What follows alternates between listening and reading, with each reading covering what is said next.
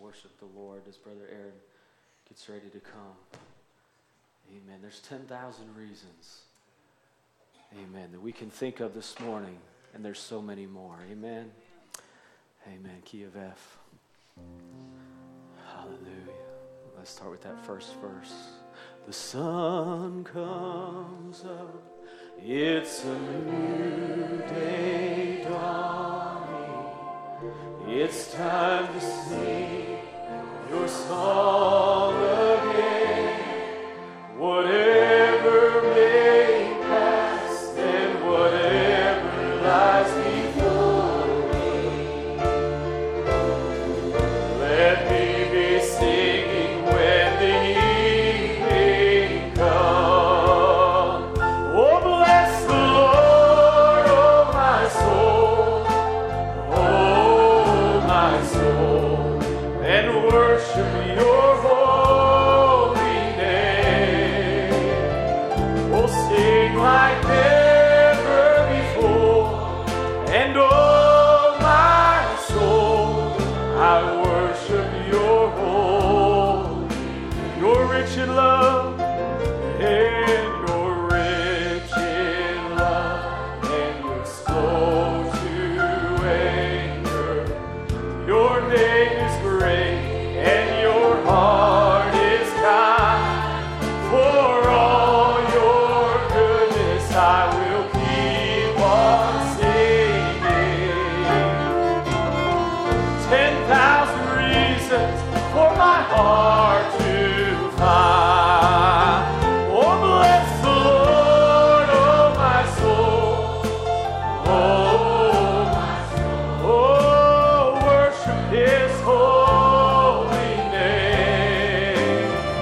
Oh, sing like never before. And oh, I worship. Amen. Sing it again. Bless the Lord. And bless the Lord, oh my soul. Oh, my soul. I'll worship your holy name and sing like never before. Oh, my soul, I'll worship your holy name. Amen. Is he worthy of our worship this morning? It says sing like never before. You know, we can truly do that because we can sing in a way that others never could sing.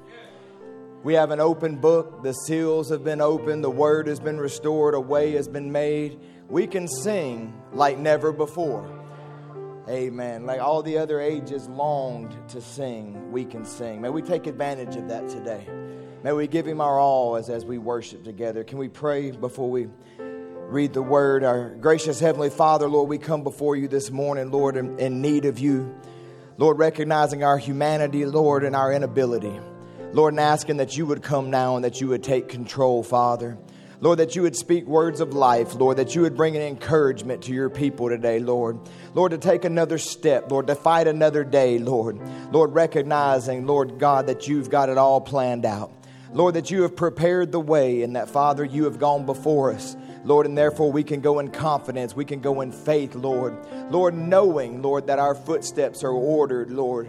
Lord, knowing, Lord God, that we won't fall by the wayside. But Father, you didn't bring us out to leave us in the wilderness. But Lord, you brought us out to see us all the way through. Lord, we're convinced of that today, Lord. We're trusting in that. Lord, I'm asking in this service, Father, Lord, that you would just come and lift up our faith once again. Lord, to grab a hold of all the promises that you have for us in this day, Father. In Jesus' name we pray. Amen and amen. Amen. Isn't it good to be in the house of God today? Amen. If you have your Bibles, we're going to read just in 3 different places, just 3 individual scriptures. We're going to start with Exodus 23 and 20. And then we'll look in Matthew 25 and also in 1 Corinthians 2. And these scriptures are kind of just going to set the theme for what we're going to speak about today. And then hopefully we can find some encouragement, because many times in life we get so worried and we're so anxious over how things are going to go, just to put it simply. How is this going to work out? Where is this road going to take me? What's going to happen? And yet, all along, our Lord Jesus has it all prepared. And that's just what I want to focus on today as I speak to you on a prepared way to a prepared place. A prepared way to a prepared place. Exodus 23:20 says, "Behold, I send an angel before thee, to keep thee in the way, and to bring thee into the place which I have prepared." Matthew 25:34, this is Jesus speaking here. And he says, "Then shall the king say unto them on his right hand, Come, ye blessed of my Father, inherit the kingdom prepared for you from the foundation of the world." And then finally in 1 Corinthians 2:9, it would say, "But as it is written, eye hath not seen, nor ear heard, neither have entered into the hearts of man the things which God hath prepared for them that love him." Amen. I pray that the Lord will add his blessing as you take your seats. Amen. Preparations. You know, I believe it's good for us to be prepared.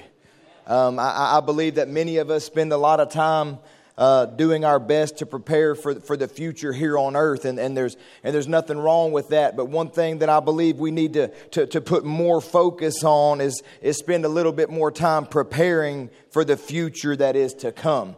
Brother Branham said in the Smyrnian church age, he says, all too little time is spent on laboring for the eternal rewards of God. And that being said, like I said just a second ago, I do think it's prudent and I think it's smart that we plan for our futures here on earth. We should have goals that we set out in front of us. We should be trying to better ourselves, and we should do these things and to constantly try to improve and not just go through life by the seat of our pants, maybe as the saying would be. It's good for us to have plans, but the problem that we run into is that no matter how well we plan and no matter how prepared that we think we are, we don't know the future. That's a problem I've been running into my whole life. I don't know what's going to happen tomorrow, and I don't know the future. And so that's why I think it's so important this morning that we know the one who holds the future in his hands. Amen. It's important that we know him, because the things that are ahead of us tomorrow and the next day and the next week, we cannot see. But the things that we cannot see, he can, and he has already prepared the way for you for whatever it is you're going to face. Amen. Because God knows how to get us to where we need to be. And there's a key word there, and the word there is need. He knows how to get us where we need to be. We've spoke about that before. There's a major difference between our needs and our wants. There's things that we want, and there's things we want to do, and there's places we want to be. But he never said he would provide for our wants. He said he would provide all of our needs. And he knows exactly how to get you where you need to be. And he knows all the dangers that would lie ahead. And what I'm thankful about that is he doesn't just know that they're ahead, but he said, I am sending an angel before thee to keep thee in the way.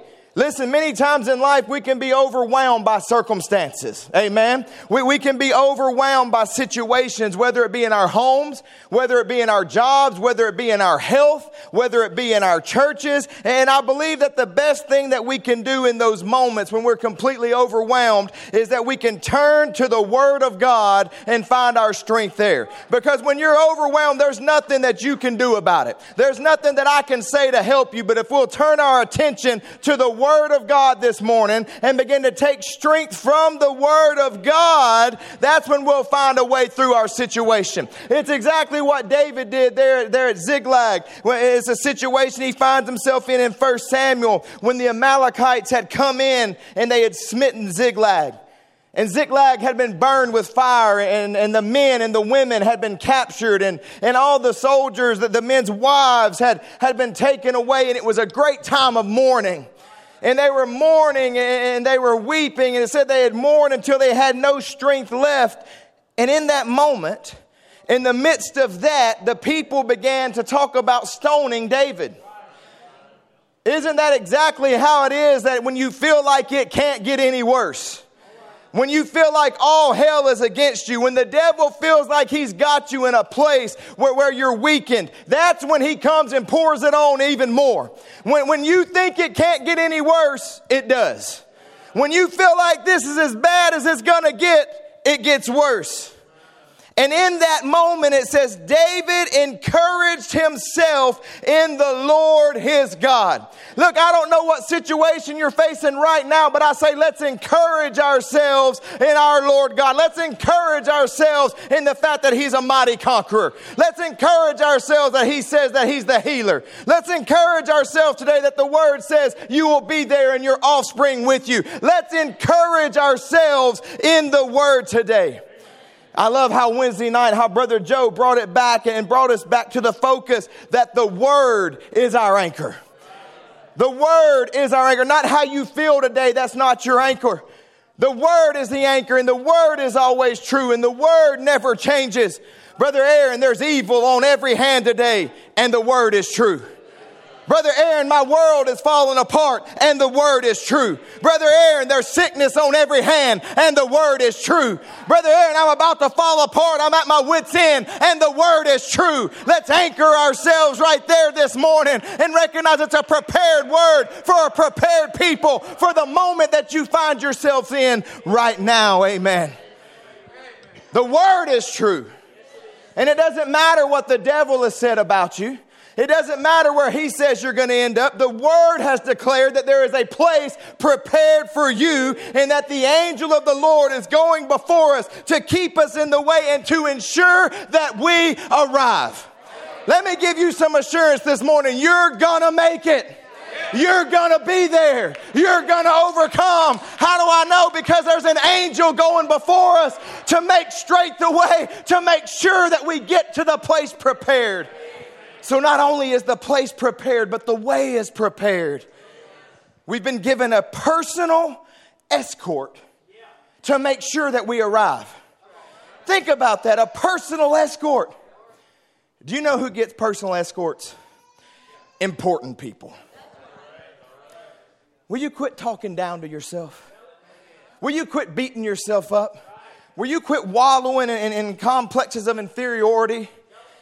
You are called to be the bride of Jesus Christ.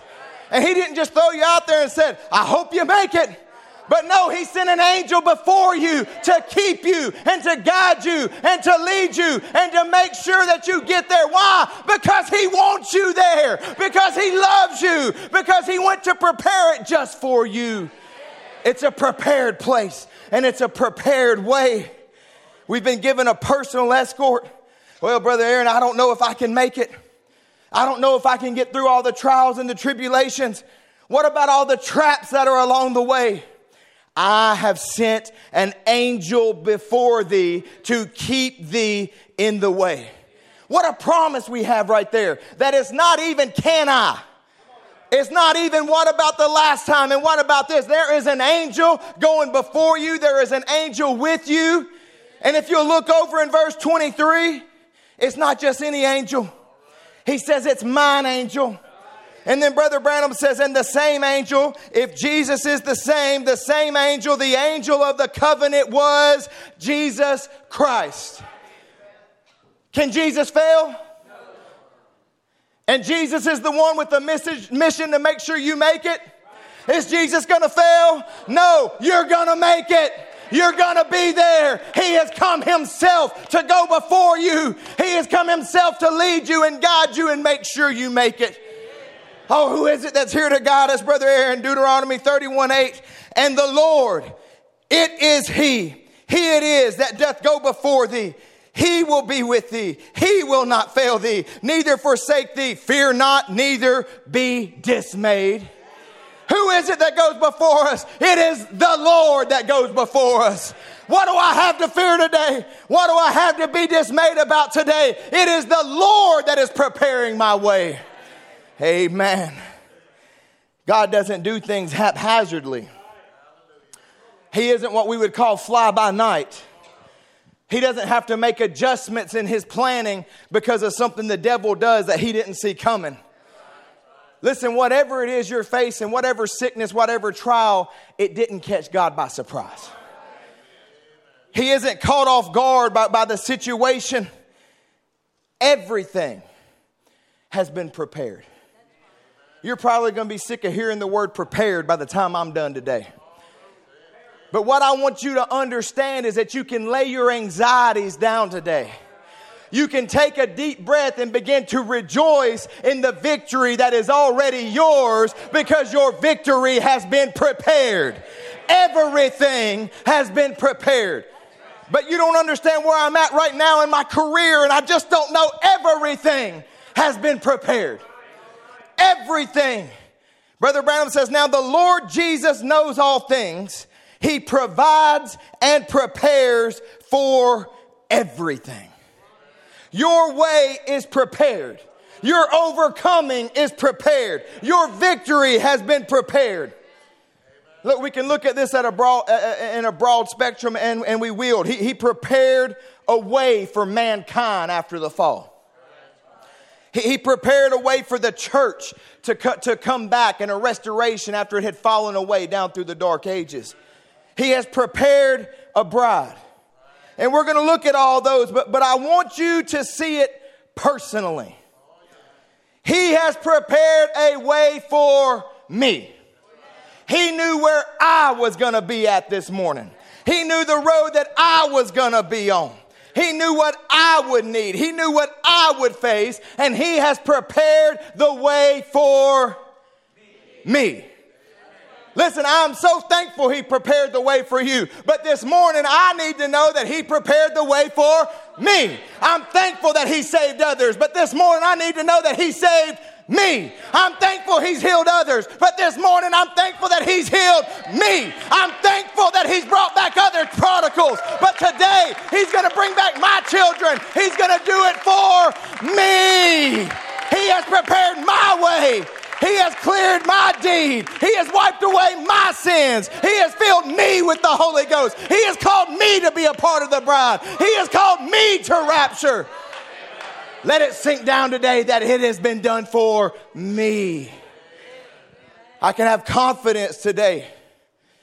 Once again, knowing that we're not just rolling along and God's up there with a, well, I guess we'll see kind of attitude. It's tough down there, Brother Joe. I don't know if they're going to make it. I guess we'll see. No, we're not going like that. I hope this works out. I hope somebody makes it. I spent a lot of time preparing the place. I've been preparing a place. He didn't prepare a place in a hope that you would make it. He prepared a place and he prepared a way, and he said, I know they're going to make it because I'm going to bring them. I'm going to grab them. I'm going to pull them out of sin. I'm going to pull them out of the world. I'm going to pull them out of this flesh. I'm going to fill them with my spirit. I know they're going to make it because I have prepared the way. He is preparing the way. We can be certain that God has a plan. He has always had a plan, and his plan has never been defeated. Listen, sometimes you hear when they talk about generals or things down through history, and they'll say he was always one step ahead. Look, God isn't just a step ahead of the devil. He's eternities ahead of the devil. He is eternities ahead. Back in the heavens, the devil began to lift himself up and began to exalt himself and began to plan on being worshiped, on taking the place of God. And he did all this with a plan to rebel against God. And we know how that worked out for him. Listen, in all the plans the devil tells you he has for your life, ask him how his plans have worked out in the past. It didn't work out well for him. He's cast out of heaven and he's cast down. And he begins looking for a way back in. Because the devil's one of these power trip guys. He's always wanting a position. He's always wanting some power and authority. So he starts looking for a way back into a position. And he comes up with a plan. And there in the garden, he deceives Eve and he causes the fall. And he injects himself into the human race. Now, just for a minute, I want us to think of the shift that took place. And no matter how hard we try, I don't believe we could comprehend how quickly everything changed. Because we're so used to living in a world full of evil, it's hard for us to even imagine what a world like Eden would have been like. It's even beyond, we say we can only imagine, and yet it's beyond our imagination. Because you've never known a day without some type of fear or anxiety or worry. So you don't even know what it would be like to live without that pressure upon you. But one day it was perfection, love, goodness, eternity, sublime, perfect peace. Our vocabulary probably completely fails to describe it. Man had never felt a worry. Man had never felt a fear. And like I say, I don't believe we even have an understanding of what I'm saying. But in an instant, it went from that to death and dying, perversion, hatred, enmity, strife, fear, sin, and death. Think, what a seismic shift. The world went to bed one day in this condition and woke up in that condition. Look at how quickly the enemy comes in and begins to use fear. In the very same chapter, he says, Adam, Adam, where art thou? And he says, I heard your voice in the garden and I was afraid. Think about how that made him feel. He probably didn't even know how to deal with that emotion, that fear that suddenly crept in. He had never experienced it. And instantly in that moment, as Satan sees him hide, he recognizes in that moment a weapon that he would use against man down through time. Fear. Fear doesn't make them run towards God. Fear makes them hide from God. Fear makes them cover up sin. Fear makes them feel like they're not going to make it. Fear makes them feel like a failure. And he recognizes it and he diagnoses it all in an instant. And it becomes one of the greatest weapons he'll ever use. Think about it. No matter what comes, sickness, fear. They talk about the rapture, fear. People are going to hell, fear. No matter what thing you hear, the devil comes in and tries to attach fear to it. So much so that he'll take a good thing and attach fear to it. You're afraid of missing out. There's fear that, well, what if I don't have as good a time as they do? And what if I stay home and they go and they have a good time where I go? Fear. And he's used it every day since then. And now the very nature, and I'm trying to labor on this because sometimes we just think of, well, man failed, they disobeyed, and now we had to be brought back. But it was deeper than that. The very nature of man going forward was altered forever. And schematically, I hate giving the devil credit, but schematically it was the perfect plan. It was absolutely perfect because to some degree it was irreversible. Do you still deal with beast nature today? Are you saved? But you still deal and battle beast nature. And so Satan's plan schematically was perfect. He thought, I've done something. It's altered forever. Now they must live under the penalty of death. And the reason they must is because that's the very law of God. So he's actually using the law of God to hold it over mankind. They will live underneath the penalty of death because God's law requires it. Beast nature is now forever a part of the flesh of humanity. It's an unremovable stain. For once born unto a woman through the desire of flesh, their nature is forever marred. What a plan.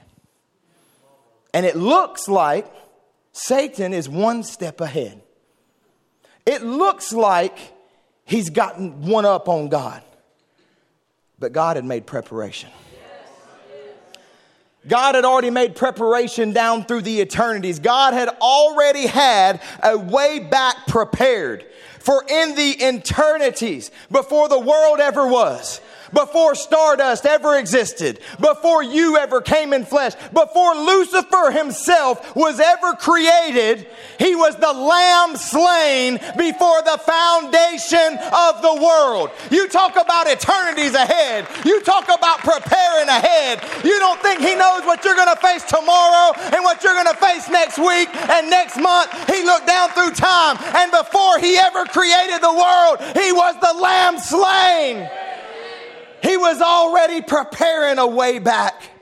He laid it all out, and he knew, and he prepared. You talk about thorough.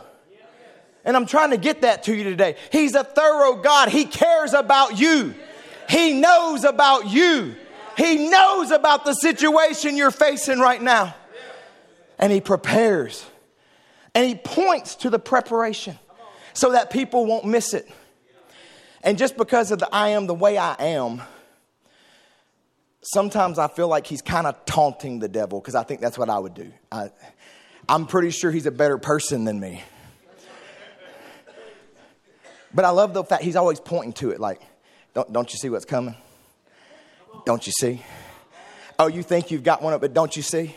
You dumb old devil, don't you see what I'm doing? And right there in Genesis, right there in the garden, I can see Satan sitting over there laughing and mocking as he sends Adam and Eve out. And they're walking out and he's laughing and he thinks he's witnessing God's greatest defeat. He thinks he's witnessing humanity's greatest defeat in that bloody lambskin slapping against their leg. And he's sitting there and he begins to mock and he begins to make fun. And he says, in your own Eden? In your own Eden? They couldn't keep your word in perfection? I caused them to fall. I brought sin and death and perversion in your own Eden. God just looks over at him and smiles, knowing the plan. And he says, that's okay. Because in your own Eden one day, I prepared a people that won't fall.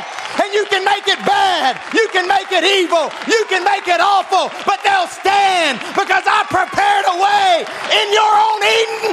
They're going to overcome in your own Eden. Hallelujah. I'm eternities ahead of you. I'm thousands of years ahead of you. I prepared a people. I prepared a way in your own Eden. Hallelujah. And he's always pointing to the preparation. And this scripture points to it. And this person types it out. And Abel slays a lamb. And God provides a ram for Abraham. And Joseph is rejected by his brothers. Moses is a type of Christ. Boaz is a kinsman redeemer. And it's just pointing to it. Preparation. Preparation. And it's all points. And it points. And they're reading.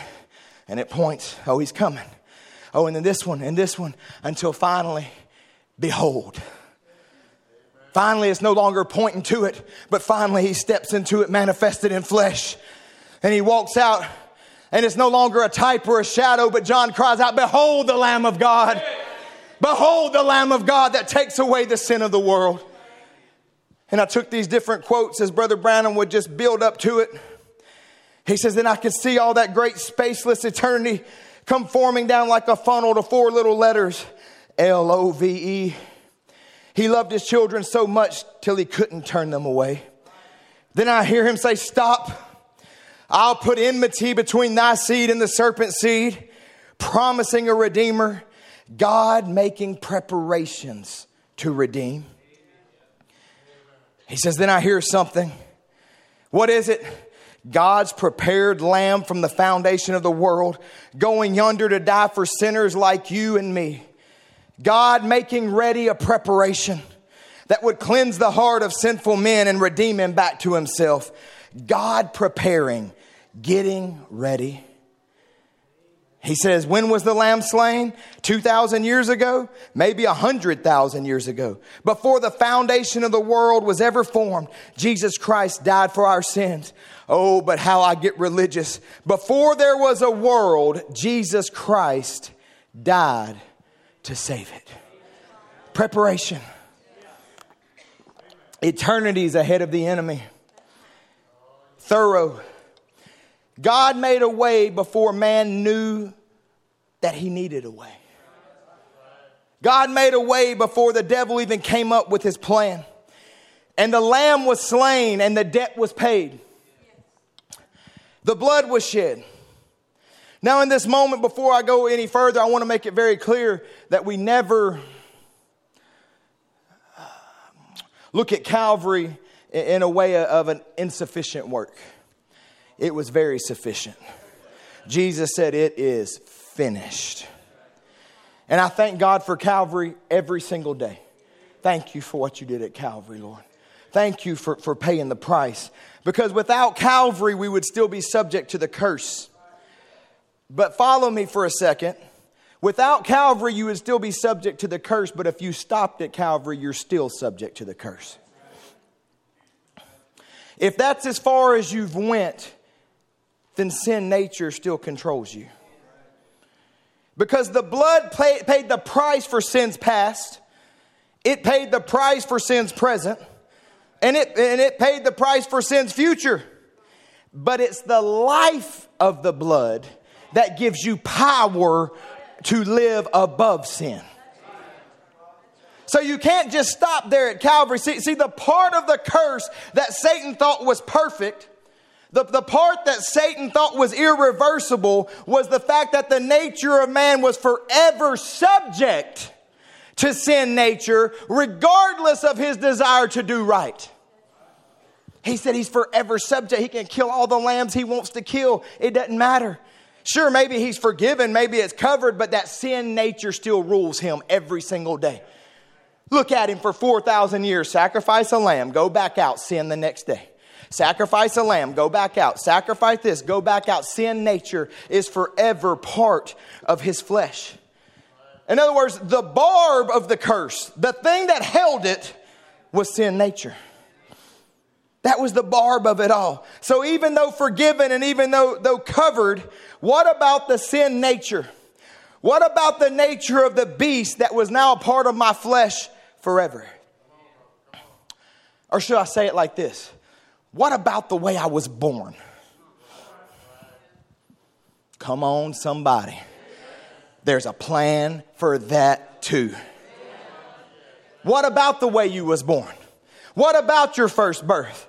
Yes, it caused you to be subject to sin nature. It caused you to struggle and it caused you to go through. But preparations was made for that birth too. Calvary was about more than forgiveness.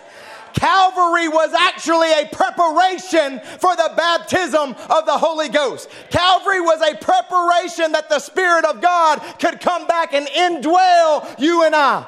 Brother Branham says, before there was a world, you were in God's thoughts to give you the Holy Ghost because he knew that you'd be wanting it. And he chose you himself because you desired it. He chose you in Christ before you or Jesus, any of you, was on the earth. And he sent Jesus to die to prepare the way to send the Holy Ghost to bring you to himself.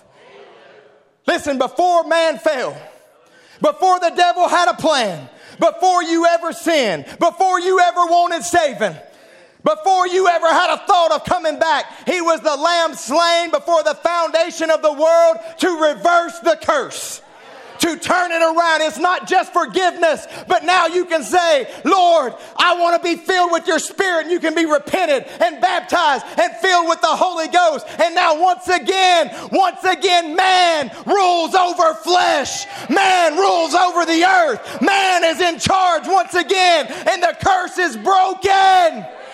The curse is broken. Listen, these bodies were in the earth.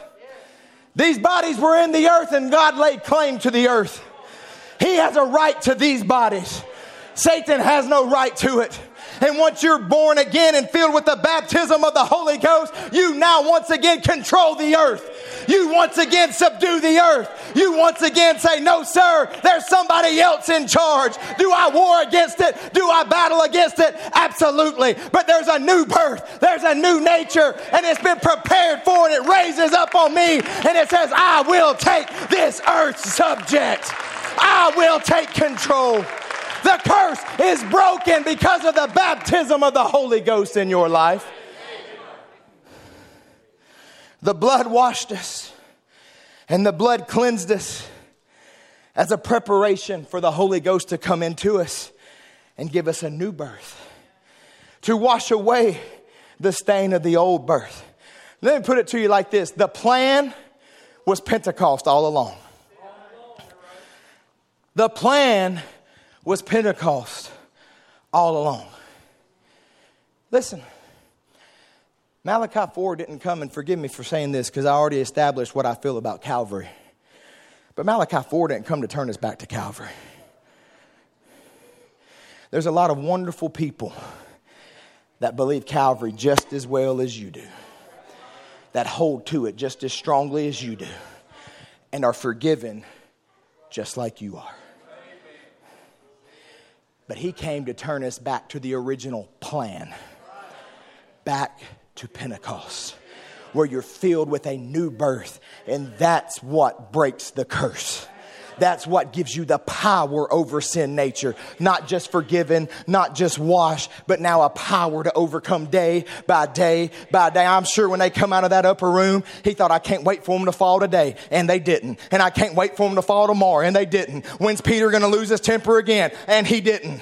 When's this one going to get mad at this one again? And when they're going to do this? And when's Peter going to curse again? And he didn't. Because it wasn't the same Peter walking around under sin's curse anymore. There was somebody new living on the inside. Sin's nature was broken. Sin's curse was broken. There was a prepared way. And in a prepared room, at a prepared moment, Peter met the prepared plan. And it walked out in flesh. The plan is once again being put in the flesh of men and women in this day. He's waiting. When they're going to fall? When they're going to give up? And they don't. When they're going to quit? And they don't. I've been telling them they're going to quit. And I've been telling them. And I've been telling them. And we don't. And we don't. And we don't. Because it's not us anymore. It's the new birth. The life of Jesus Christ on the inside of us. Hallelujah.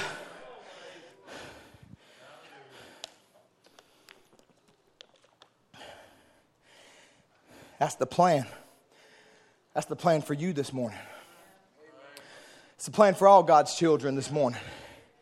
You don't have to continue marching around beat down, overcome by lust of the flesh, constantly fall into the same old things, overcome by the desires of the world, to where you fight and you ask forgiveness and you try and you fall again.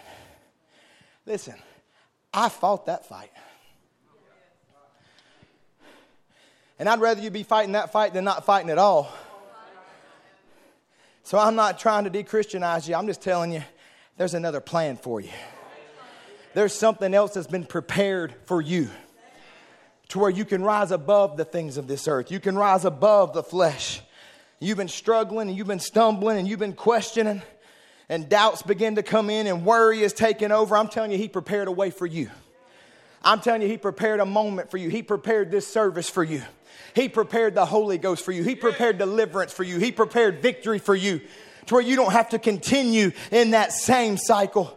To where just like Peter did, you can walk in one day, a man who loved Jesus very much but fell over and over and over again, and walk out different the next day.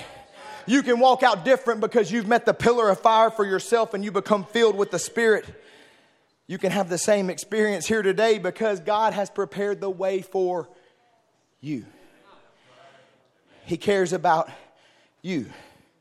And he has prepared things for you this morning. That's what I'm trying to get to you right now. That it's about your journey. It's about the road that you're going to have to walk in life. Yes, it's about the church. Yes, it's about all of humanity. And yes, it's about redemption. But don't ever think that he's not concerned about your day to day.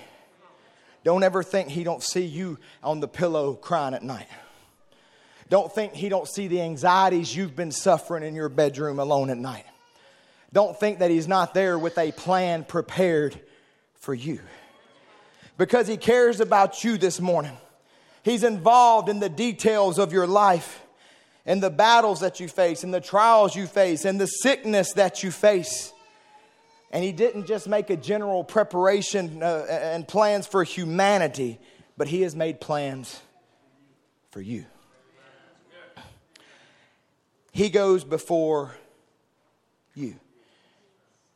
Brother Aaron, this is simple. That's right. And I love it. It thrilled my heart as I looked at this week and recognized I'm thankful he deals with the bride. I'm thankful he is prepared for evening light tabernacle. But I thank God that he has made preparations for me. He's taken care of me and he's going before me. He's working things out for my good. Hear that again. He's working things out right now for your good. He says, I know the thoughts that I think towards you, thoughts of peace and not of evil, to give you an expected end. And I asked you this, will his works not agree with his thoughts? His thoughts are to give you an expected end. His thoughts are of good. Will his works towards you not be of good? Will it not bring forth what his very thoughts are? Look, sometimes we're unsure of our own mind. Sometimes we're unsure of our own selves and unsure of what we should do. And we're uncertain and this and that. But God's never uncertain. God's never called in a place to where he is unprepared. And not only is he already prepared for your situation, but he's already prepared a way to turn it all around for your good and to bring it to an expected end. I love what Aunt Jeannie said to me on the phone the other day. She said, you know, I've never completely understood Romans 8:28. She said, but I'm expecting to see it manifested in my life to where he's going to work all things for the good of them that love the Lord. And that's what he's doing because he's prepared a way. He knew Abraham would need a ram and it was prepared. He knew the children of Israel would get hungry and they would need manna and it was prepared. He knew they would need water and so the rock was prepared to follow them. And he knew you would need healing and the stripes have already been prepared. The stripes have already been taken. Listen, in your situation, he's 2,000 and something years ahead of the devil. Oh, I done made them sick. God already prepared.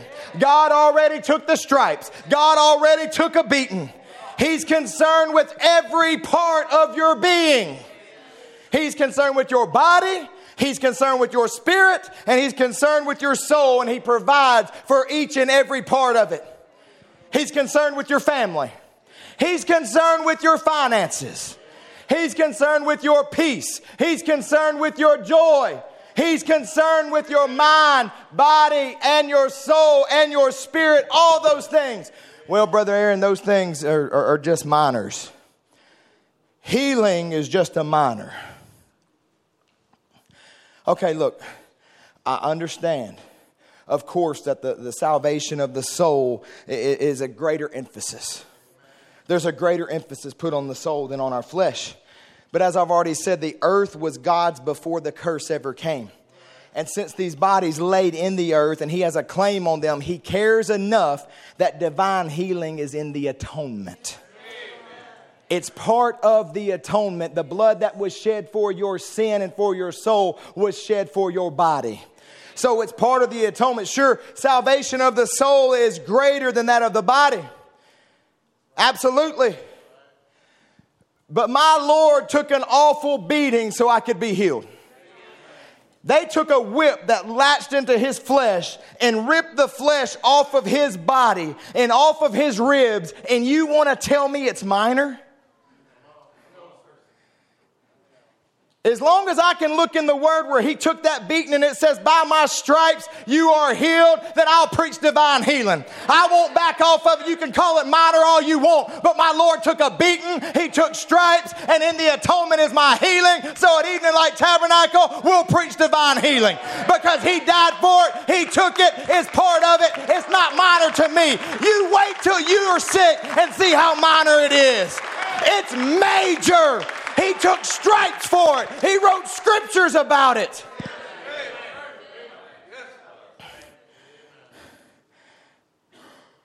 He's prepared the way for your salvation, and he's prepared the way for your healing. Brother Branham says how happy we should be this morning. Every person in here getting ready for your healing.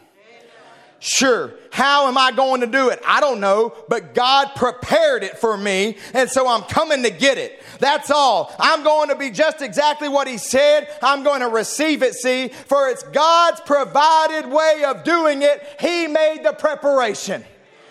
He said, oh God, He sent His word, and that's what I'm trying to give you. His word, His promise. He prepared at Calvary. He prepared the sacrifice for your healing this morning.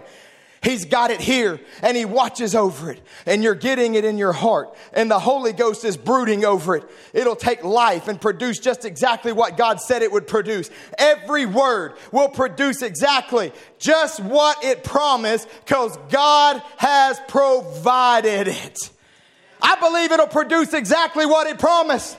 If He said, by my stripes you're healed, then I believe it'll produce healing. If He said, I'm the Lord God that heals all your diseases, I believe it'll produce health. If He said, your children will be there, I believe He'll produce prodigals coming back. If He said, I can have the Holy Ghost, I believe the Word will produce it. And so why shouldn't we preach it? Why shouldn't we stand on it? Why shouldn't we believe for it if He prepared it for us this morning? Why am I going to turn my nose up at something He has prepared for me? God made a way for you to be healed. And it was prepared there at Calvary, already purchased at Calvary. And now it's up to us to believe it and to reach out in faith and grab a hold to it this morning. To reach out in faith and to make contact with that promise. Grab a hold to it and begin to rejoice in it as if it's already done. By whose stripes you were healed. It's already prepared for. It's already done. Listen, I believe He's the same yesterday, today, and forever. And I'm happy and proud and glad to be a part of people that still believe it exactly that same way. I'm happy and proud to be at a place that still preaches it that exact same way. Listen, so when the enemy comes in and sickness strikes, there's no uncertain sound here. Well, do we go up for prayer? Are we allowed to? I know the word says Brother Branham did it, but I heard the days of miracles is past. And I don't know. Listen, there's no uncertain sound at Evening Light Tabernacle. You come after one of ours, we're going to war. They shall lay hands on the sick and they shall recover. I say, let's go to war. There's no uncertain sound here. God will fill my children with the baptism of the Holy Ghost. He took one of our prodigals out. I'm going to war. I have a promise. There's no uncertain sound, but it yells out, prepare for battle. Prepare for battle. He's the same. Lay hands on the sick. He's the same. He's a healer. He's the same. I say prepare for battle.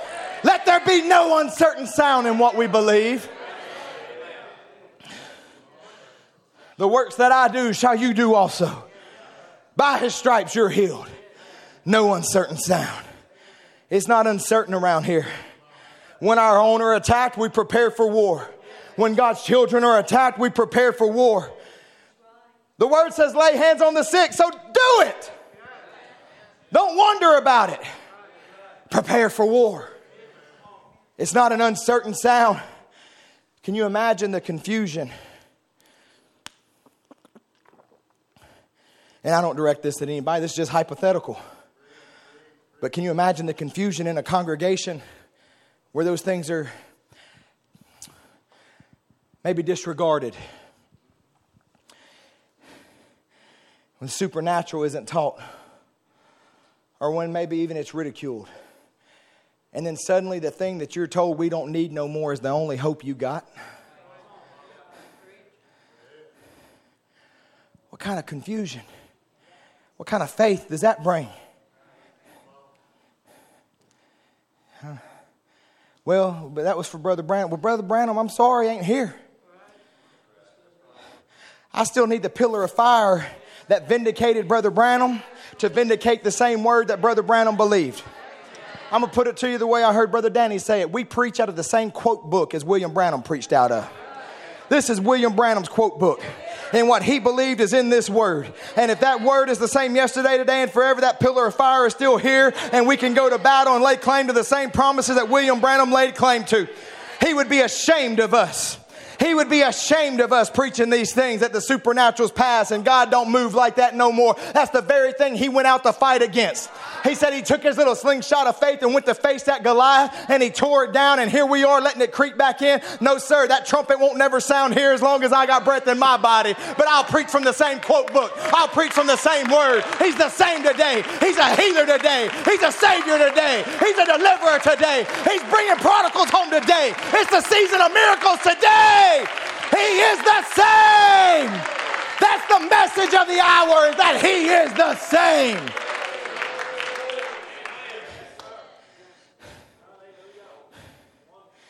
Brother Branham says, that's the way it is today. Oh, brother, when I look around and see all these cold, formal, indifferent churches and things like that, having a form of godliness and denying the power thereof, how can a man prepare himself? Giving an uncertain sound. Scripture says it. It says, for if the trumpet give an uncertain sound, who shall prepare himself for battle? Brother Branham says, this morning the Bible said, if the trumpet gives an uncertain sound, who will know what to do?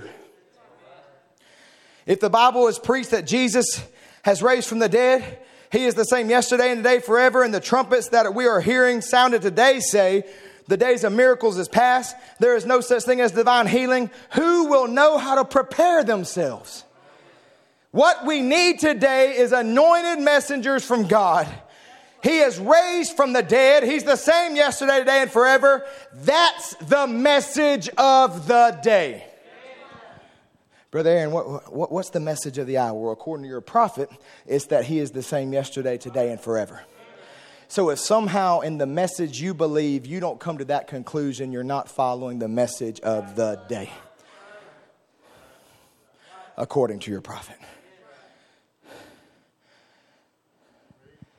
Let us be found preaching the message of the day. Let us be found believing the message of the day. Let us be found preparing with the message of the day. Standing for it, believing for it, prepared for it. Listen, the cry of my heart this morning is we will see miracles. We will see healings.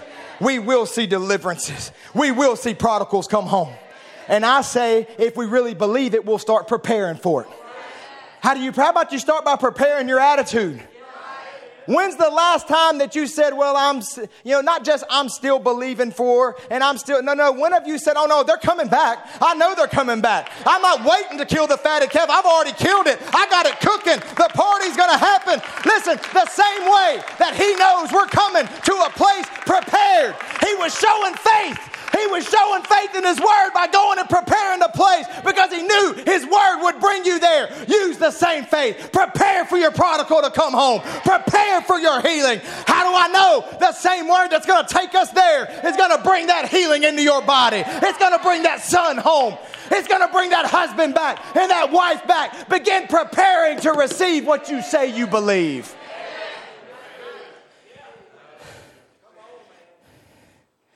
He said, so if God made a promise, put your foot on it and stand there. God said so. I love this, Brother Joe. When you got on this the other night, I'd already had this quote. He says, don't wait for somebody to come by if you're sick. Like some special healer or some special healing service. Some totem pole touch. People look at gifts like totem poles. If I can touch that. I understand you can go right to the Bible where she touched the hem of His garment. I believe in all that. But He is here. People look at gifts of God like a talisman. Or like a little rabbit's foot. As long as I got that rabbit's foot, everything's going to be okay. Hey, why are you waiting on that? Well, I know I'm healed because Brother Jesus put it in His word and said, by my stripes you're healed. That's how you know you're healed. I needed confirmation, then read it twice.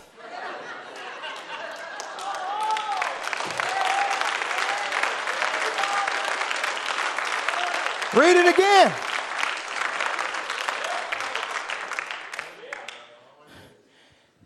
He says, God is not a totem pole. God is a God who keeps His word. Just reach up and take the promise and stand on it. God said it's yours for every believer. Don't have to wait for any special thing. God has already prepared it for you. Go over. It's yours. Go over. It's yours. Take the land this morning. Listen, God has prepared a miracle for you. God has prepared a healing for you. And it's time that we begin to prepare to receive our miracle. Time to prepare for your miracle. Listen, he's made preparations. He's prepared the way. But there's always a part we have to play. There's always something we have to do. And he points to it. What's he point to? He points to the preparations he's made. By my stripes you are healed. If they lay hands on the sick, they shall recover. Same way in the Old Testament, he pointed to it. He pointed to it. He pointed to it. He pointed to it. And then one day, here he was. Well, in the scripture, it points at your miracle. Healing, deliverance. And he points to it.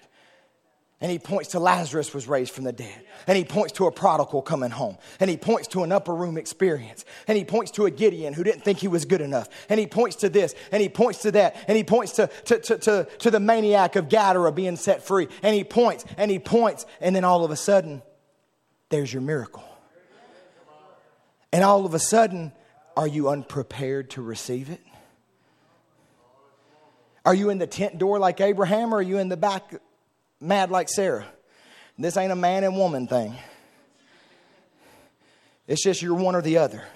You're either in the tent door looking for his appearing because you know he's coming to your house, or you're in the back doing something else, griping because you're wondering if you're even part of the promise.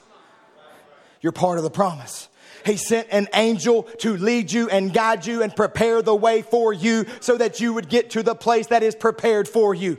You are part of the promise, and you got to begin to recognize when it points to your offspring, that means they're coming. When it points to your healing, that means it's coming. It's on the way, and you need to begin to make preparation to receive it. Brother Joe said, you got to have faith and believe. What's that mean, brother? It means put your faith in action. It means grab a hold of it. The Bible says every man's given a measure of faith. That don't mean every man believes. You take the faith and you put it in action. You take the faith and you begin believing. You have to begin to put your faith in action and put it and move forward despite how you're feeling today. Despite what the doctor said yesterday. Despite what the devil said. Despite what depression says. Despite what anxiety says. Listen, God made preparations for Noah to escape. Think about it. Noah, it's going to rain. And you're going to be saved by the building of an ark. Oh, praise the Lord.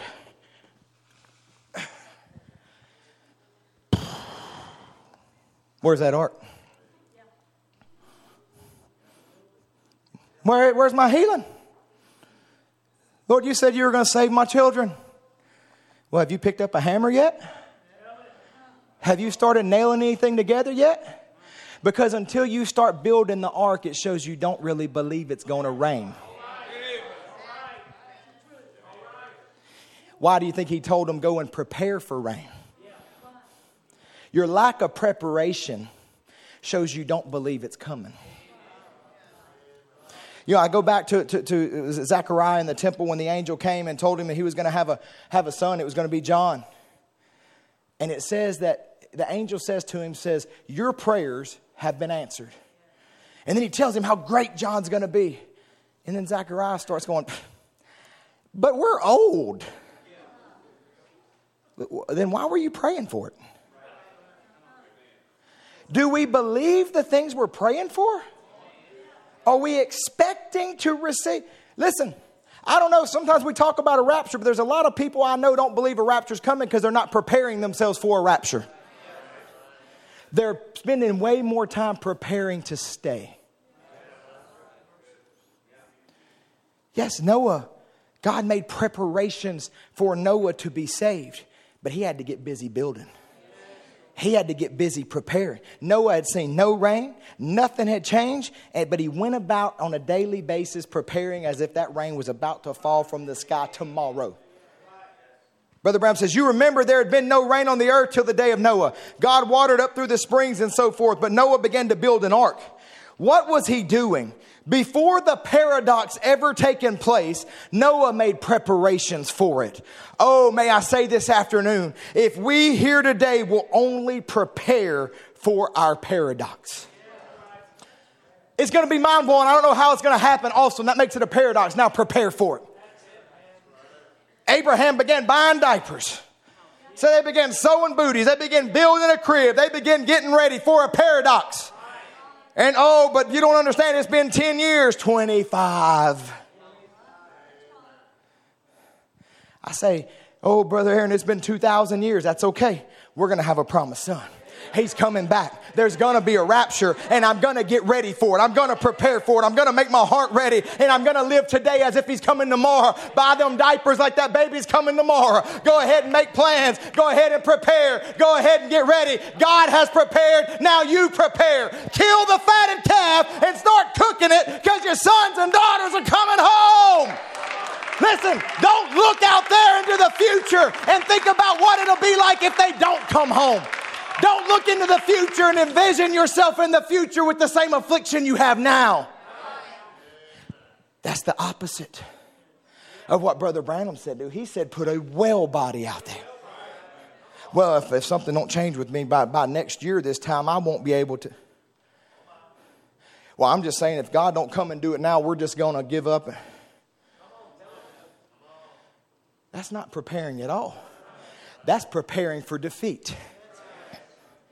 Next year when our child is here, next year when I'm completely healed and I'm doing this and we're going there, we're going to celebrate my healing by doing this. That's the talk of positivity. Well, this ain't about mind over matter. Oh, I know, but Brother Branham said the right mental attitude to any promise of God will bring it to pass. Some of us need to just start right there. Well, that's pretty basic. Well, you can't go no further if you're still stuck in negativity. There are people who will not rapture simply because they don't believe they can. Because their own confession will weigh them down here. When God's already provided a way for you to go, just begin preparing to leave. Listen, a lot can happen on a natural vacation. Cars can break down. Kids can get sick. Lots of things, but I've never one time prepared for that. I pack my bags. I put them in my car. I get in it and I leave. And I'm not going to be sitting there telling you the night before I go to Europe for the first time, whenever that happens. Listen, we're planning to go to Europe next week. But my plane's probably going to get delayed. I'm probably going to miss my flight. I'm pretty sure my kids are going to have a stomach bug. So we're probably not even going. I didn't insure the trip, so I've lost all that money. I might as well just stay. I'm going to go back inside and pout. That's how some of you treat spiritual things. But you don't understand, my son's in this situation and that situation. The doctor said this and that said that. And you don't put you there. Why don't you just go ahead and hand somebody a shovel, let them throw the dirt on top of you? Because that's where you're putting yourself anyway. Instead of, he said I'm healed. He said I'm delivered. So I'm healed. I'm delivered. He prepared the way. He's my healer. He's my savior. I'm going to Europe. I'm going to heaven. I'm going to take a trip. I'm getting out of here. I'm going to leave. Hallelujah. I'm going. And there may things come up and things may get in the way, but he's going to prepare the way. He's going to move them aside. He said I can go. He prepared a place for me and I'm going. I'm going. Hallelujah. I'm going.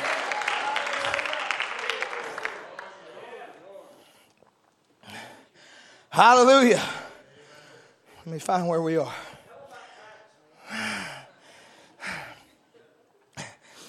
I'm going to let Travis tell them. Let's celebrate healing before we see it. Let's celebrate our prodigals before we see them. What was Brother Joe talking about the other night? When he was talking about Lazarus about to be resurrected. But he told them, you go put your hands on the stone. They weren't the resurrection. They weren't the life. They weren't the miracle. He was the resurrection. He was the miracle worker. He was about to raise Lazarus from the dead. But somebody had to prepare for the resurrection. What good would it have done for Lazarus to be raised from the dead and stuck in a tomb? Guys, I'm going to die in here. Oh, the irony.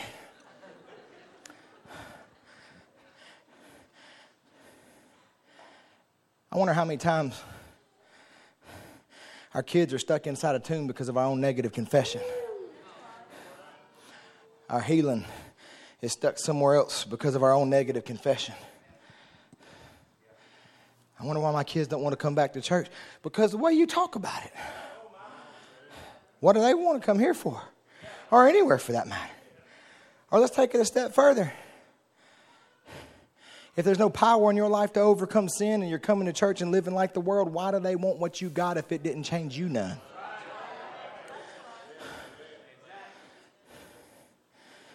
They should be thirsty for what you have because they see the change. They see the love. They see everything about not, well, now it's time for me to move on. Begin to prepare for your miracle. Begin to prepare for your miracle. Begin to push on the stone. Look, you can't bring that boy back to life. You can't raise that girl from the dead. You can't heal yourself. But you can roll the stone away so when God speaks it, he can come walking right on in. Listen, a lot of times that's how we got to act in services. I understand. I completely get it that sometimes it ain't our service. Sometimes they're preaching on something that is not. It may be about deliverance from pornography. It might be deliverance from depression. It might be, and you're good. You're the happiest person that's ever lived, and you don't have lust problems. So you shut down. No. That's your service to roll stones. That's your service to get in there and start pushing and shoving and saying, Lord, somebody's coming out of this tomb today. Somebody's coming forth. Somebody's going to have life. And it may not be my day, but I will not hinder. Not only will I not hinder, but I'm pouring gas on the fire. Lord, I'm creating an atmosphere. There needs to be a birth here today. There needs to be a deliverance here today. And I'm going to do my part. I'm going to pour gas on the fire. I'm going to fan the flame. Oh, why are you so excited? What did he say? I just saw somebody get set free. It wasn't even for me, but they got loose. And now I'm happy and I'm rejoicing. They're free. I'm free. We're free. I can be happy because I'm here to fight for you. And I'm here to fight for you. And I'm here to rejoice with you because we're a family. We're a body. I need you. You need me.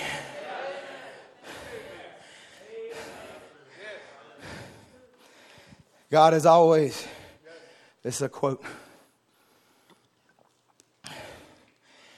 God is always prepared the people for the events that's just about to happen. God prepares the people for the events that's just about to happen. Try to find a way to come through this. We all go through different things. Different battles, different tests, and we're all wired differently. Something that don't affect me might affect you. Something that offends me might not offend you. Something I like, you might hate. It don't matter. We're all wired differently. But because of that, certain things affect us differently. So God knows what we need to mold us and make us and prepare us. So what we have to understand, though, is we're not molded and made, and we don't go through things to weaken us. We go through things to strengthen us. You go through something terrible as a child. I don't know all the reasons, but I know one thing is so you can be strong when someone else goes through that thing. So that when you see somebody else hurting the way you were hurting, your purpose is to go and be a strength to them.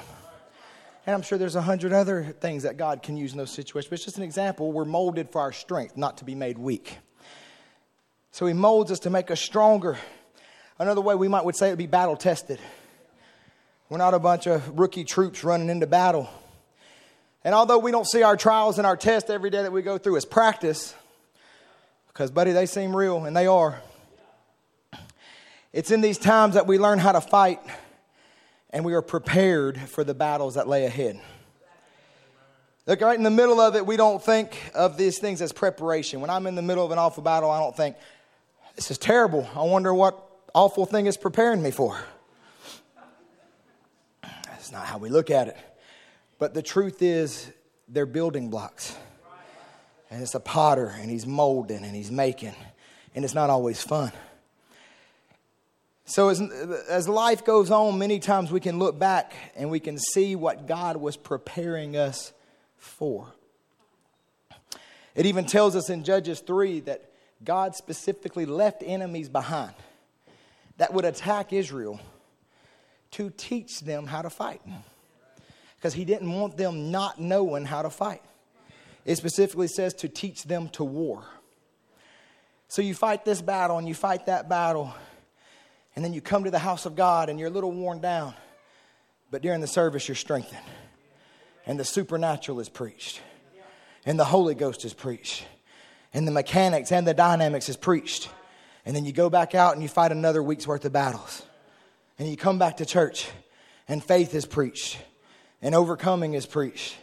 And victory is preached. And you go back out and you fight another week's worth of battles.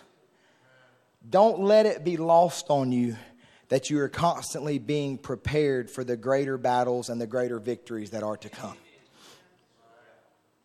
It's a constant preparation. Well, Brother Aaron, why y'all always preaching so much faith? Why so much on the supernatural? Why so much on the dynamics?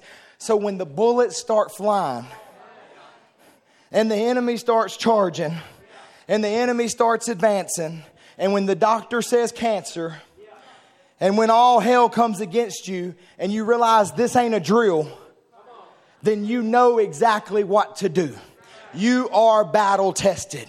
You are ready and prepared for the moment. You have been prepared. Now, some of us are saying, well, I don't feel prepared. Listen, prepared don't mean that you saw it coming. Prepared don't mean that you know exactly how to deal with everything that comes your way. It doesn't mean that it doesn't floor us and catch us off guard. But it means that we don't get up and run away defeated. You're prepared to fight. You're prepared to stand your ground. It means you're trained and you're prepared and you're equipped. It means we've seen God move before, so we know God will move again. It means that the Holy Spirit begins to recall in our ears all the sermons we've been hearing, all the supernatural, all the healings, all the faith, all the overcoming. And He begins to replay that through our mind. He begins to replay it in our heart. And suddenly it's like you look back and you realize you've been in training all your life. You've been in boot camp. And now the battle is upon you. Now, I understand we ain't just going to face one battle. You may come to that realization 100 times in your life. And here we are again. But I'm ready. Here we are again, but I'm prepared. I know how to fight. Our faith is tried and our faith is prepared.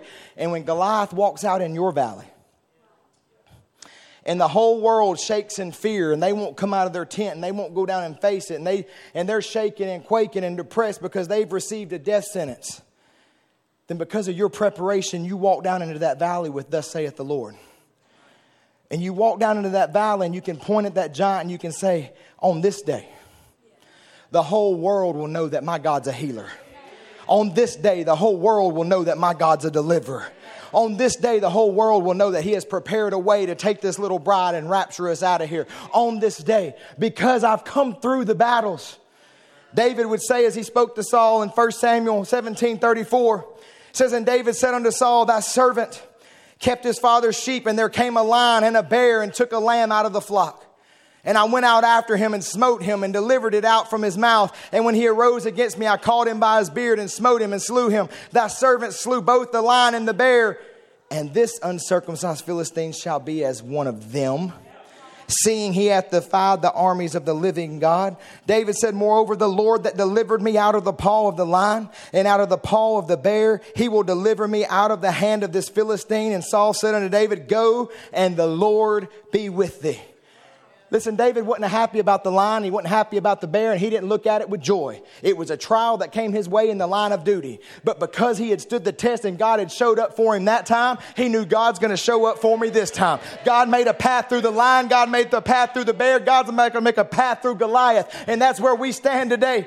Maybe you got cancer hanging over you. Maybe all your kids have gone. Maybe you got sickness and health and you're struggling. And am I saved in this? Listen, He's going to make a path for you. He's already done it before. You can look back and go, yep, I made it. Yep, I made it. Yep, I overcame. I don't know how I got through that. You know how you got through that one? The Lord went before you. The Lord prepared the way. And it's the same Lord that's here today. And He's going to prepare the way and go before you. And you're going to come out victorious in this situation this morning. God has guided your steps. and brought you through situation after situation and this hurt and this battle and that service. Oh, and I remember that sermon and that song and that word of encouragement. And it's all been to prepare you for this victory. All things work together for good to them that love God. You know, I like to think about the fact that not only does he prepare my victories, but in so doing, it means he also is preparing the defeat of the enemy. He prepares my victories, but he prepares his defeats. You know, I think about it as he sat there and he laid out the earth the first time and he knew exactly what was going to happen and how Moses was going to lead and how Moses was going to come there. And he said, that's a good spot for a sea. I'm going to put a Red Sea right there. What are you preparing? I'm preparing Pharaoh's defeat. I'm preparing to lead him there, and it's going to look like all hell's against him. It's going to look like there's nowhere for him to turn. It's going to look like there's nowhere for him to go. But I am preparing for Pharaoh to be defeated. Listen, all hell has come against us here in Laodicea, but it's not for your defeat. He's not only planning your rapture, he's not only planning your body change, but he's planning the defeat of the enemy. And he's saying, come on in, you got them trapped. Come on in, you got them trapped. Matter of fact, let all the devils out of the river Euphrates. Y'all come on too. Y'all come on down here and destroy the children of God. But when he gets them here, it's not for our defeat, and it's not only for our victory, but it is for their destruction. We have reached the time where the destruction of the enemy is prepared. He don't just prepare our victories, he prepares things for the devil. The lake of fire, that ain't for you. That's prepared for the devil. It's prepared for that tormenting spirit. It's prepared where the devil and his angels will spend thousands of years. I'm going to try to begin to wrap this up. He loves to prepare. He loves to allow this to line up with this. And this encounter leads you here, and this job leads you here. And you think it's just going through life. And God's connecting dots. And he's preparing things. And this job didn't work out, but it created this situation and it moved you here. And the whole time, he's leading. He's guiding. He's going before you. He's preparing the way. Because he's gone to prepare a place. And he's determined you're going to get there. He's determined you're going to make it. He knew exactly, like I said, the path that Israel would take. He knows exactly the path that you're on this morning. He knows exactly the road that you're on. He knows the ways you're going to take. And he's making sure that along the way, you have exactly what it is you need to overcome. Look, life may have you down right now. It gets us all down. I don't stand up here and try to act like we're some kind of Superman that don't get down. Too much. I get down on myself for getting down. Like, what are you doing? What do you got to be down about? Life gets us down sometimes. Sometimes you're facing insurmountable odds and you may be completely surrounded by the enemy. And in that moment when you're completely stressed out and you don't know what to do and God's looking at it going, got him right where we want him. This is exactly where I was leading. This is where I was bringing him. This is perfect. And you're going, what? What am I going to do in this situation? And God says, I've been preparing for this. Listen, I was thinking about this yesterday and all of a sudden, this little story came into my head. I was telling Lydia about it. She said, where'd you get that story? I said, my mind. Just all of a sudden, I had this story. So this is fiction. But it has a purpose. There was a donkey. I hope this don't put them to sleep like a bedtime story. But there was a donkey. It was a good donkey. I didn't name the donkey because donkey dies. I just want to tell you that. I didn't want to get attached to it. So there was a donkey back in the day, biblical days, Old Testament days. And this donkey had worked for years and years and years for this family. And this donkey had carried its owners thousands of times wherever they needed to go. And this donkey had carried thousands of loads in the field and had worked. What are you talking about? The orchestrating things. Orchestrating things. Because there's things going on in other people's lives right now that are part of your life and you have no control over it. But God's bringing that circle into your circle and bringing it all together for a moment. And one day, that donkey got old. And he couldn't carry people no more. He couldn't carry loads no more. But they loved the donkey. And they wasn't just going to kill the donkey. They couldn't do it. They didn't have the heart. But they couldn't afford to feed it no more, because back in them days you had to pull your weight. So they couldn't give food to the donkey. They took the donkey out to a place that looked real pretty. Had a lot of grazing pastures. They said, he live out his years here. He may not last too much longer anyway. We just can't kill him. So they turned him out. God's watching the whole time going, yeah, that's exactly where I wanted them to turn that donkey loose. Matter of fact, God's hand had been in it from the very beginning. He moved on the heart of the lender 15 years before to give the man the loan so he could buy the donkey, so the man would own a donkey in this area. And God was orchestrating it the whole time. And now over the course of a few weeks or months, the monkey got sick. Did I say monkey? It's a magic story. Y'all bear with me. Yeah. They could no longer ride the monkey, so this is not supposed to be comedy. I'm going to bring it back in. The donkey got sick. The donkey lay down in the field and the donkey died. Right where God intended it to die. What's that got to do with my life? What's that got to do with anything? It's a stupid donkey. But God goes, yep, that's exactly where I needed that donkey. And he had led those people to turn it loose so that donkey would be right there. And then over the course of time, nature began to take its course. And animals came and ate some of the flesh and did this to where there wasn't nothing left but some donkey bones. There was a man named Samson. And Samson's just going about his life, and he thinks all's against him. And he don't know, why am I in this spot, God? Why have you brought me here? This is the worst place to fight a battle, and suddenly I'm surrounded by 1,000 of the enemy. What am I doing right here? And God says, got them right where I want them. I've already provided the answer for you. And just as the enemy's closing down, he looks down, and there's the jawbone of a donkey. What can I do with that? I don't know, but it's been provided for you, so why don't you pick it up this morning? So he reaches down and he picks up the jawbone of this donkey, and he goes to swinging, and he goes to fighting, and he goes to killing, and he goes to destroying. I say you're surrounded this morning. Why don't you look down and go, there's Hebrews 13:8. There's Hebrews 13:8, and go to swinging it this morning. Oh, there's by his stripes I'm healed. Pick it up and go to fighting. How'd that get there? It was put there. It was prepared for you. It was your moment. He orchestrated all of it. Why don't you just look down and pick up some of the word today? Pick it up. Mark 16 in action. I'm about to put it in action. Take that jawbone and fight and drive back your enemy. He orchestrates everything. He has prepared it all. Even where the donkey would die. Why is it going the way it's going? And I am closing, but you can have your seats just for a minute. Because God is preparing the way. Why don't you pick up what he's provided for you? Why don't you pick up what he has prepared for you and begin to use it? Begin to fight with it. Begin to go to war. What are we talking about? Preparations. Preparations. Luke 1:17 says, and he shall go before him in the spirit and power of Elias, to turn the hearts of the fathers to the children and the disobedient to the wisdom of the just, to make ready a people prepared for the Lord. God always prepares the people.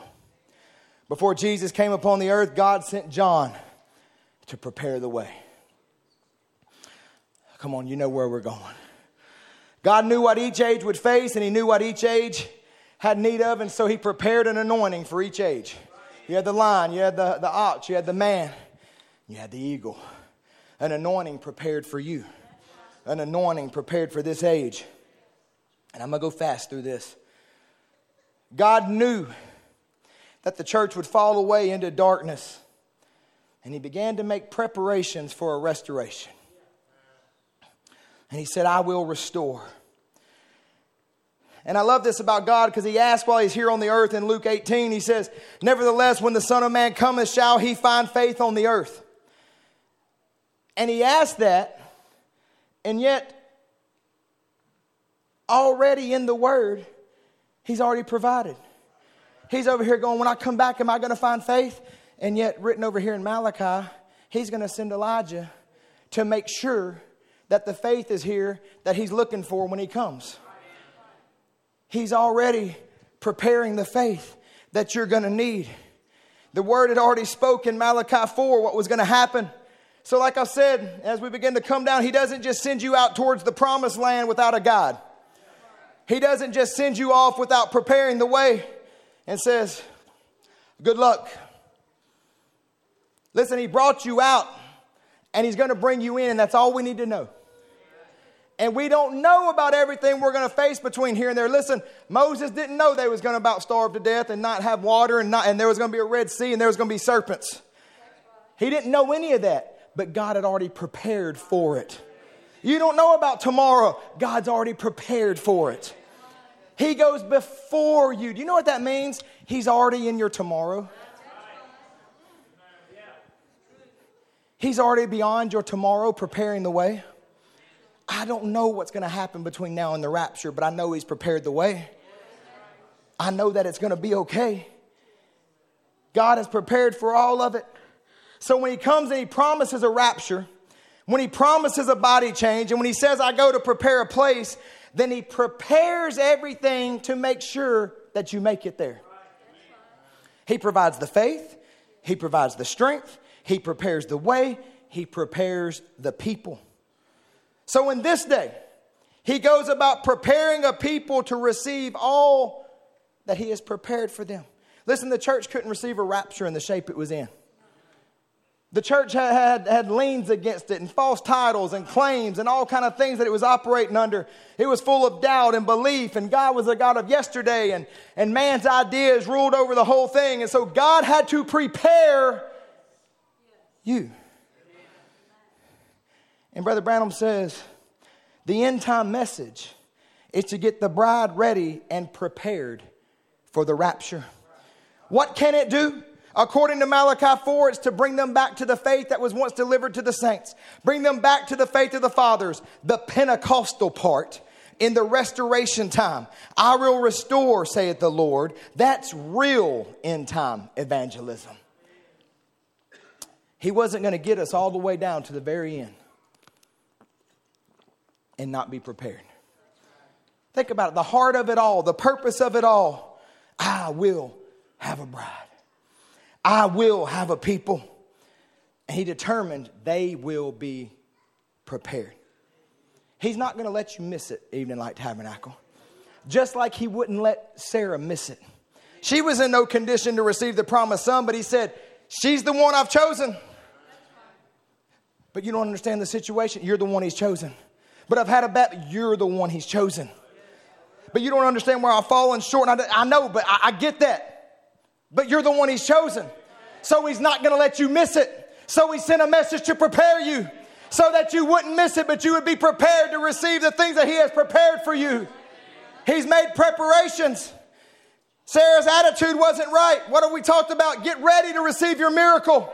She had to be ready. The prophet of God says the church now, Abraham's seed, waiting for the coming son. And now what's he done? He's brought you through every one of those elements, just like he did Abraham with the confirmation of the covenant. He's given you the Holy Ghost, speaking in tongues as the Spirit gives utterance. All these different things like he promised, and now brought you right up, set his Spirit upon you, given you divine discernment just before to prepare you for the coming son. He made sure she didn't miss it.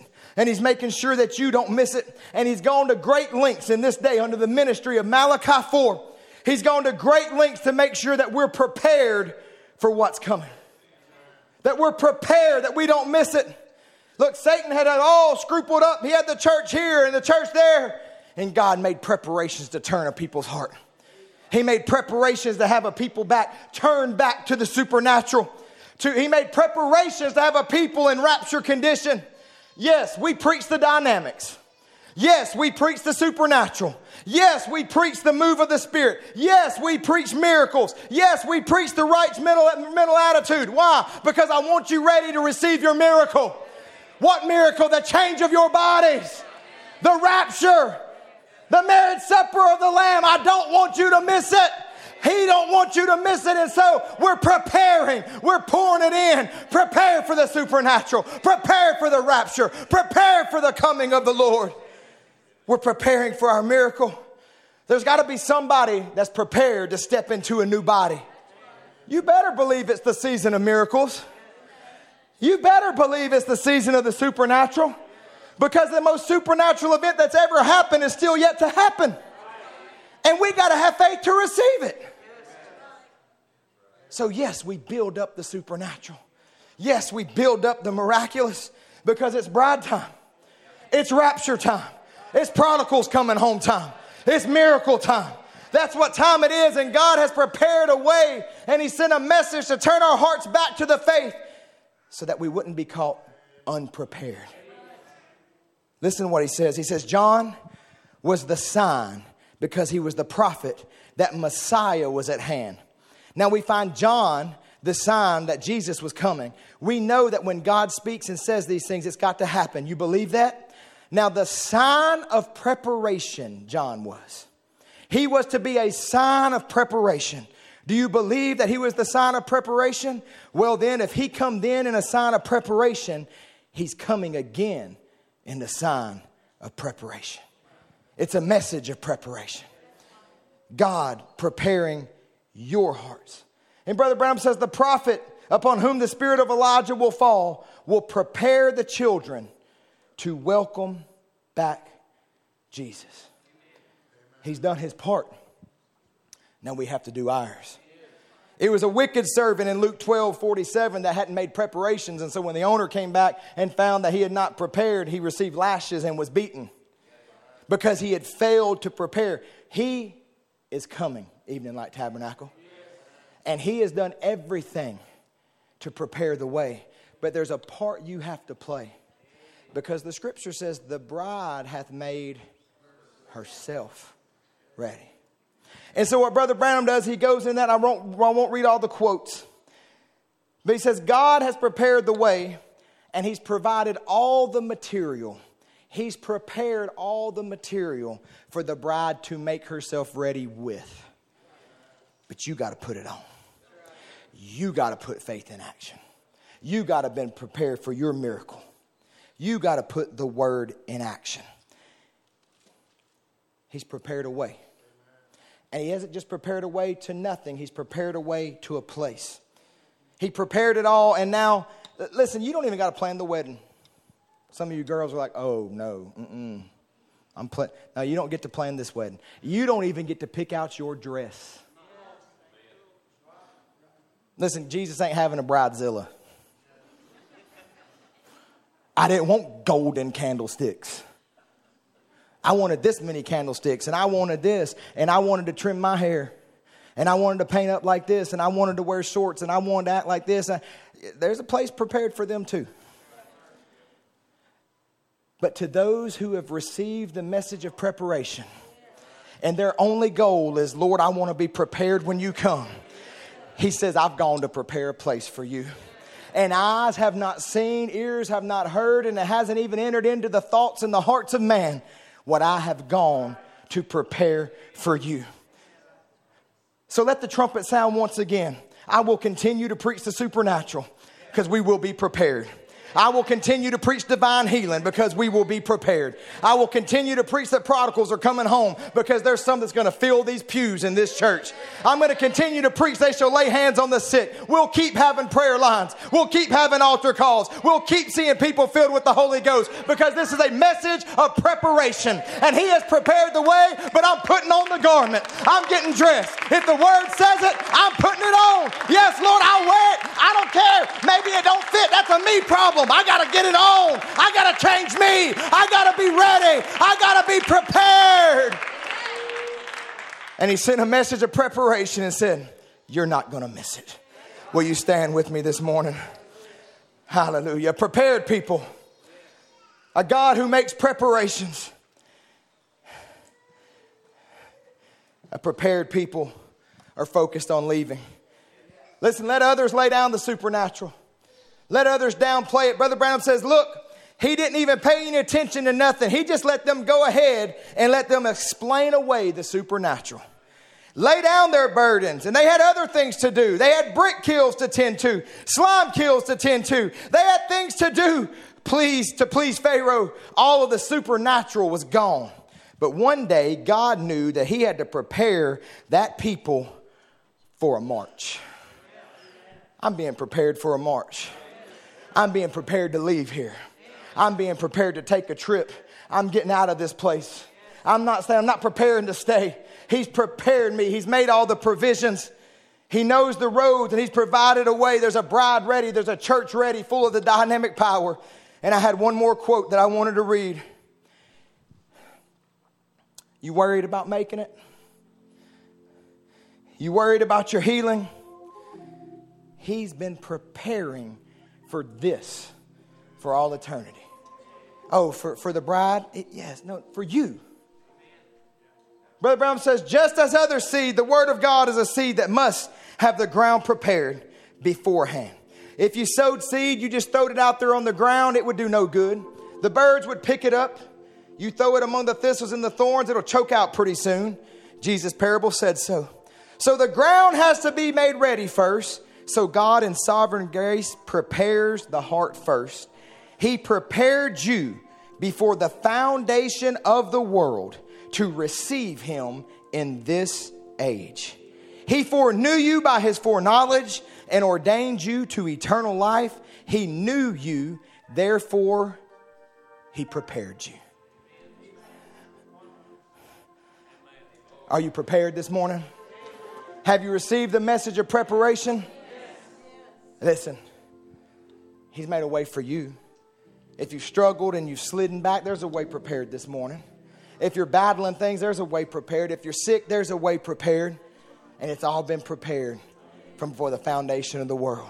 Why don't you look down, pick up what's available to you, and let's prepare to leave this whole place. Let's prepare to fly. Let's prepare to go. Brother Andrew, you want to help me? Y'all know I can't sing, but if you'll sing real loud and drown me out, this has been welling up in me. I'm prepared to leave. You prepared to leave? Well, I'm going to take a trip in that good old gospel ship. Well, I'm going far beyond the sky. Well, I'm going to shout and sing until the heavens ring while I'm bidding this world goodbye. Oh, I'm going to take a trip in that good old gospel ship. Well, I'm going far beyond the sky. Well, I'm going to shout and sing until the heavens ring.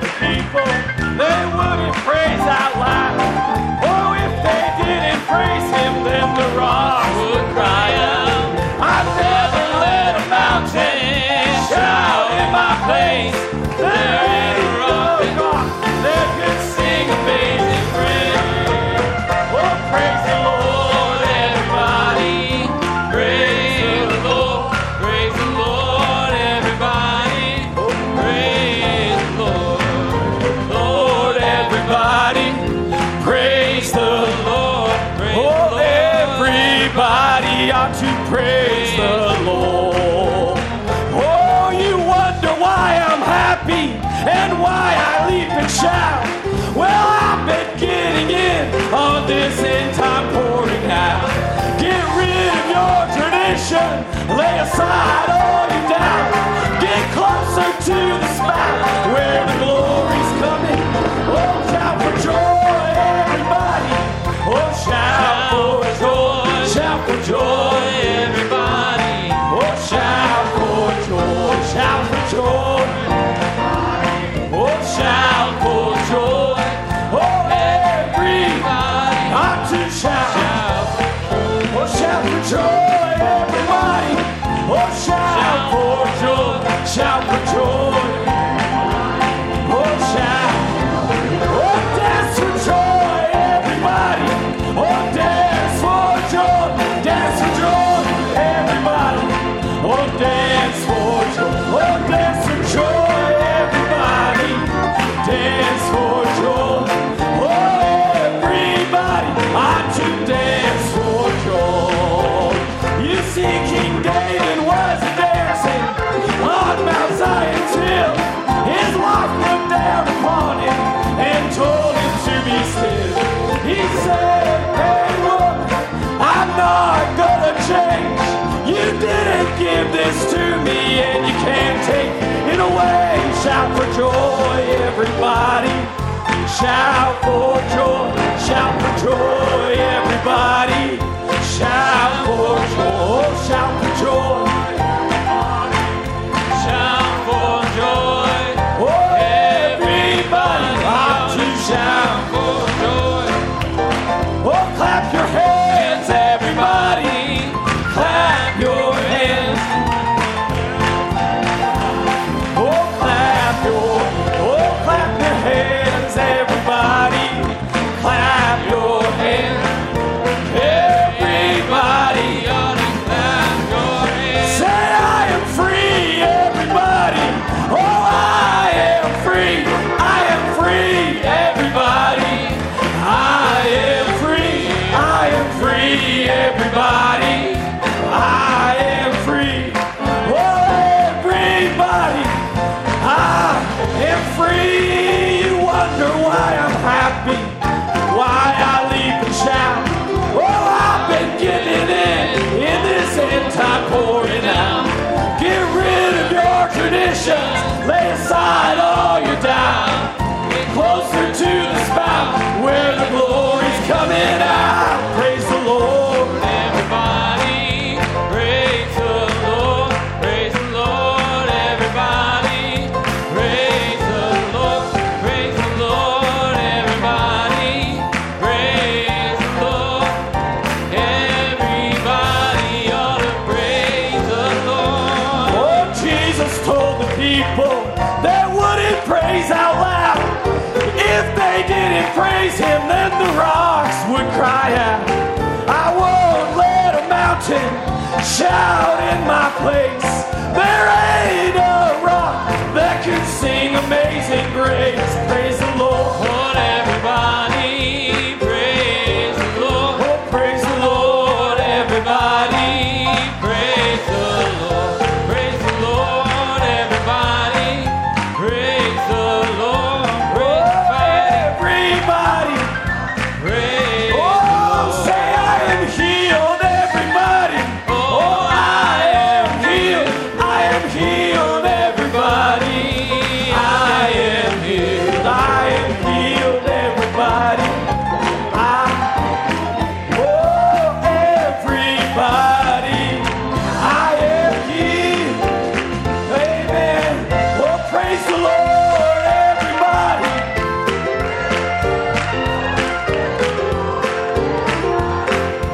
Amen. Just give me praise this morning. Everybody, praise the Lord.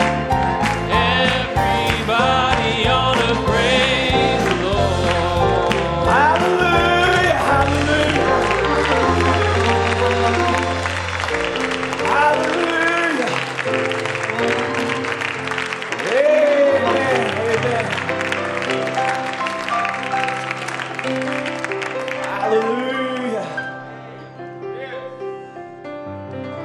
Hallelujah. Oh, hallelujah. hallelujah anyhow. Oh, I won't let the devil get me down. When the trials come my way, I hold my head up high and say, hallelujah anyhow. Oh, hallelujah anyhow.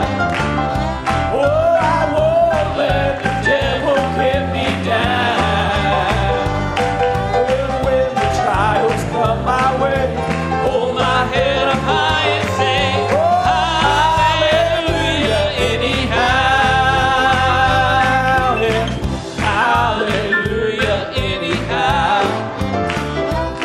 I won't let the devil get me down. Oh, get me down. When the trials come my way, hold my head up high and say, hallelujah anyhow. Oh, sing it again.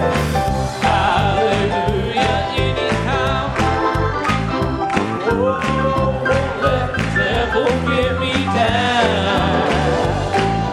When the trials come my way, hold my head up high and say, hallelujah anyhow. Anyhow, hallelujah anyhow. Oh, let the devil get me down. And when the trials come my way, hold my head high and say, hallelujah anyhow. Oh, one more time, hallelujah anyhow. Oh, won't let the devil get me down. When the trials come my way, I hold my head up high and say, hallelujah anyhow. Oh, when the trials come my way, hold my head up high and say, hallelujah anyhow.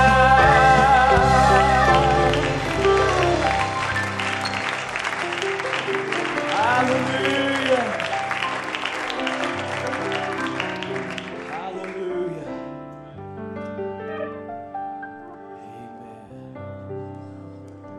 Amen. Amen. How many's ready to take a trip on the good gospel ship? Amen. Amen. Certainly enjoyed the word of the Lord this morning. Amen.